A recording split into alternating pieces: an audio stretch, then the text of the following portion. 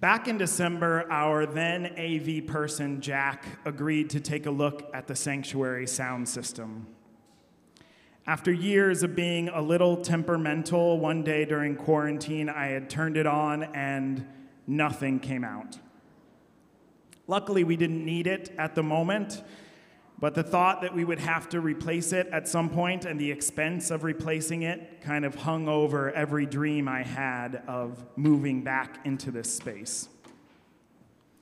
And then a couple hours after I'd shown Jack over to the ancient soundboard that lives behind the organ, he was calling me. Recording in progress. It's all fixed. Do you want to come listen? Instead of the $10,000 or $20,000 I was expecting, instead of the month of repairs that I was anticipating, we'd given Jack an extra $50, and now it worked. Every speaker, every microphone, it was better news than I could have possibly hoped for. I called Rebecca right away. I announced it at council that month. I told people who had never stepped foot in Bethany about it anytime I talked to anyone. Finally, something was easier than I thought it would be. Finally, a pandemic-era problem that didn't take 3 times as long as I anticipated to fix it. Finally, the way was cleared for us to be back here once it was time. Finally, something to celebrate. And then, this week, a few hours before the Ash Wednesday service, after the ribbons had been tied and the ashes mixed, and with a tablecloth on the welcome table and the newly replaced sanctuary lights just a little dimmed, I flipped the switch on the soundboard and came out for a sound check, and I spoke into the microphone and heard this buzzy, crackling, indecipherable version of my voice. Not panicked yet, I plugged the mic into another one of the jacks, and I heard a pop. Maybe a good pop? Not a good pop. I went back, and there was no sound at all. And I felt foolish.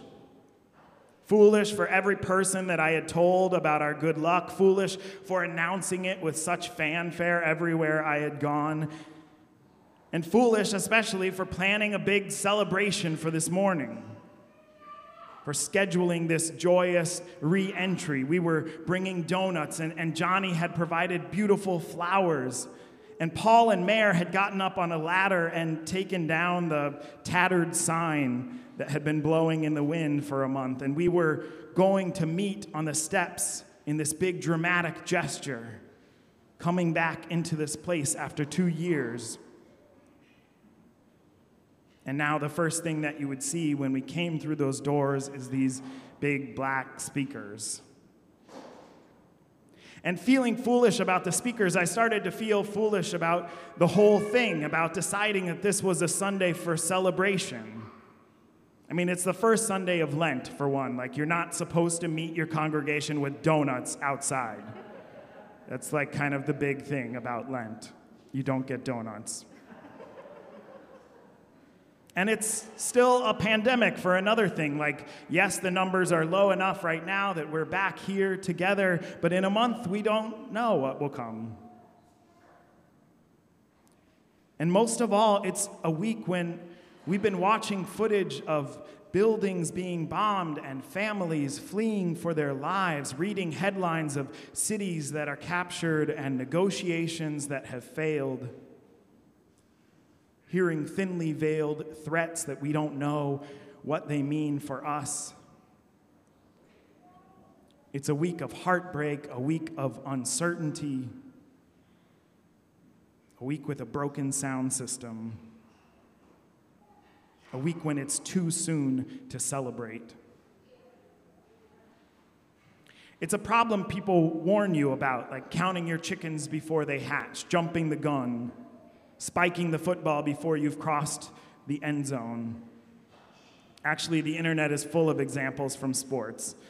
People whose excitement got the better of them, who celebrated a little too soon. It's not a good look.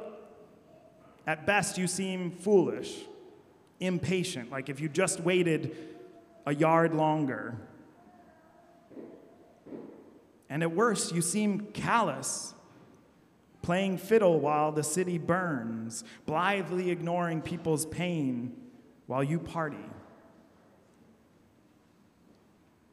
I'm sure someone told Miriam as much. The Hebrew people did have things to celebrate. They'd escaped slavery, they'd risen up against their taskmasters and been pursued by Pharaoh's army, found themselves with their backs against the Red Sea, and then been miraculously delivered. And they landed on that far shore, bruised and breathless, entirely wrung out, sprawled out in the sand, the blood of their attackers still red in the waves at their feet. Yeah. And before they can even register what has happened, Miriam is up on her feet and singing a song of praise. Yep. A song of victory, a song of celebration. Sing to the Lord, for God has triumphed gloriously. And from the few things that she was able to escape with and carry on her back, she draws out a tambourine to accompany herself. And soon, on sore feet, she begins a hobbled dance, using her last ounces of energy to raise her voice over the churn of the sea. And then some of her friends start to join her. They bring out hand drums and horns and ignore aching backs and empty stomachs and find their way into this dance. And soon all of the people are singing and playing and sobbing their song of praise. And the bloody beach becomes a dance party, the people stomping and shaking and shouting their deliverance, their victory, their release, that somehow they have made it through this ordeal and their newfound God led them there. And I say all the people joined in, but I'm sure that's not really true. I have to believe like a few hung back, pointed out that they hadn't even put the tents up yet. I have to believe like a few people tried to warn them, tried to tell them it was too soon. But did anyone listen over the music? And sure enough, the next morning, the Hebrew people wake in the sand, their throats parched from singing, and they find they have nothing to drink. The Red Sea is some of the saltiest water on earth, so they travel on, figuring they'll find something. But that night when they make camp, they haven't seen a stream or a spring all day. And the next day is the same, and the next, and then finally they're dying of thirst, literally dying of thirst, and they see water in the distance, and they start to run to it with everything they have left. And the first ones to arrive drop to their knees and cup their hands together and start taking big, long gulps, and immediately they're gagging and retching, spitting out the bitter water. That must have been the moment when it came out. When the people who hadn't wanted to celebrate in the first place started to say, "I told you so." There at Marah, with water they couldn't drink, completely dehydrated, with no idea of where to go or what to do. That must have been when they started in. Where's your victory dance now? Do you want to sing a song of praise here? In the middle of nowhere, no food, nothing to drink, people dying. Do you want to throw another party? And Miriam must have felt foolish. I mean, the tambourine rattling in her bag with every step through the desert. That victory song that she had sung stuck in her head over those long, thirsty days. She must have regretted every excited word of it. How silly, how premature. If only she'd waited just until they got settled, just until they were established, until they were really in the clear. Of course, it had been too soon for celebration. If only she'd waited till they had wells or homes, till they were at home in the land that God had promised them. Then it would be time to dance and sing. Not now, when there's still so much uncertainty, so much fear. When there were people dying, it was too soon to celebrate.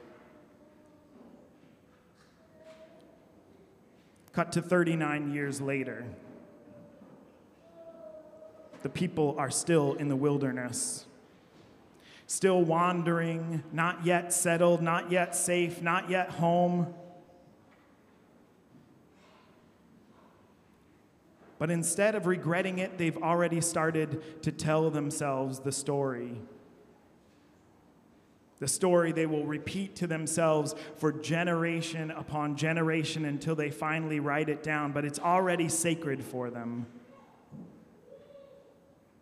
The story of how on that far shore, more tired than they had ever been before or since, no idea of where their next meal would come from, no thought of their quickly emptying canteens, they rose to their broken feet and raised their cracked voices and had a party.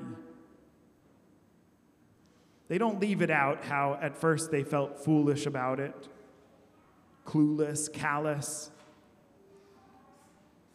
How at first they feared it was too soon. But then as the weeks and months and years added up, they realized that if they waited until they were settled, they might never party again. If they waited till they were safe, their tambourines would rust in the meantime. And as they looked back at that night and told that story and felt what it was like to be too excited to control themselves, when they remembered what it was like to sing a victory song at the tops of their lungs, they felt just a little bit of that victory cutting through their hunger and thirst, and they realized that they would never have made it this far through the wilderness if they hadn't danced. They could never have survived if they hadn't celebrated along the way. Our misgivings about celebration rarely go the other direction. Like, I've never worried that I waited too long to celebrate. I've seldom heard anyone say that they felt guilty for being so serious while there were people in the world falling in love. No one has ever told me they felt bad for feeling bad when there were countries somewhere living in peace. Sadness and seriousness always feel like a responsibility, and joy feels like a treat, like an indulgence, something I can only allow myself when everything is finally right, finally settled, finally just, finally peaceful. When everything is finally okay, that's when I'll be allowed to celebrate. But if it's true, how will I ever make it to that moment without dancing and singing and donuts? If it's true, how would we know what to do with ourselves if we finally got there? If we never practiced for it along the way? At the end of her autobiography, Dorothy Day says, "It's not always easy to be joyful, to keep in mind the duty of delight." Delight, not an indulgence, not a treat, nothing frivolous, nothing foolish, a duty of delight, a responsibility to celebrate the hard work of joy in a world that gives us too many reasons not to be joyful. So today we do our duty, never ignoring the very real pain, the very real brokenness in our world and in our lives, but knowing that it is a long road to justice, a long way to peace. And we will never get there without joy to sustain us. Today we celebrate not because the journey is over, but because we have made it this far. And this is something to celebrate, because we are in this beautiful place again. And the moment I mentioned to Rebecca the idea that we would start out there with the doors open and come in together, we both started crying, and it seemed like a good day to celebrate.